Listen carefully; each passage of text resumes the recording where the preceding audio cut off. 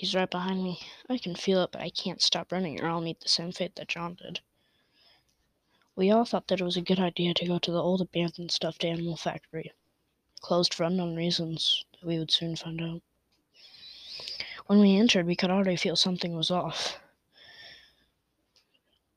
Walls were rusting, mechanisms stopped as if they were in the middle of producing toys for children to enjoy. It wasn't long before we heard the laughter of a clown-like creature, and then boom! A huge piece of metal fell down. That's when it happened. Possessed Easter Bunny toy, teeth as sharp as a piranha's, carrying some sort of blunt weapon, was chasing us. John had tripped over a wire and fell down, and the possessed Easter Bunny toy had got him. But I can't stop running. He's right behind me. I can feel it, but I can't stop running. I'll meet the same fate that John did.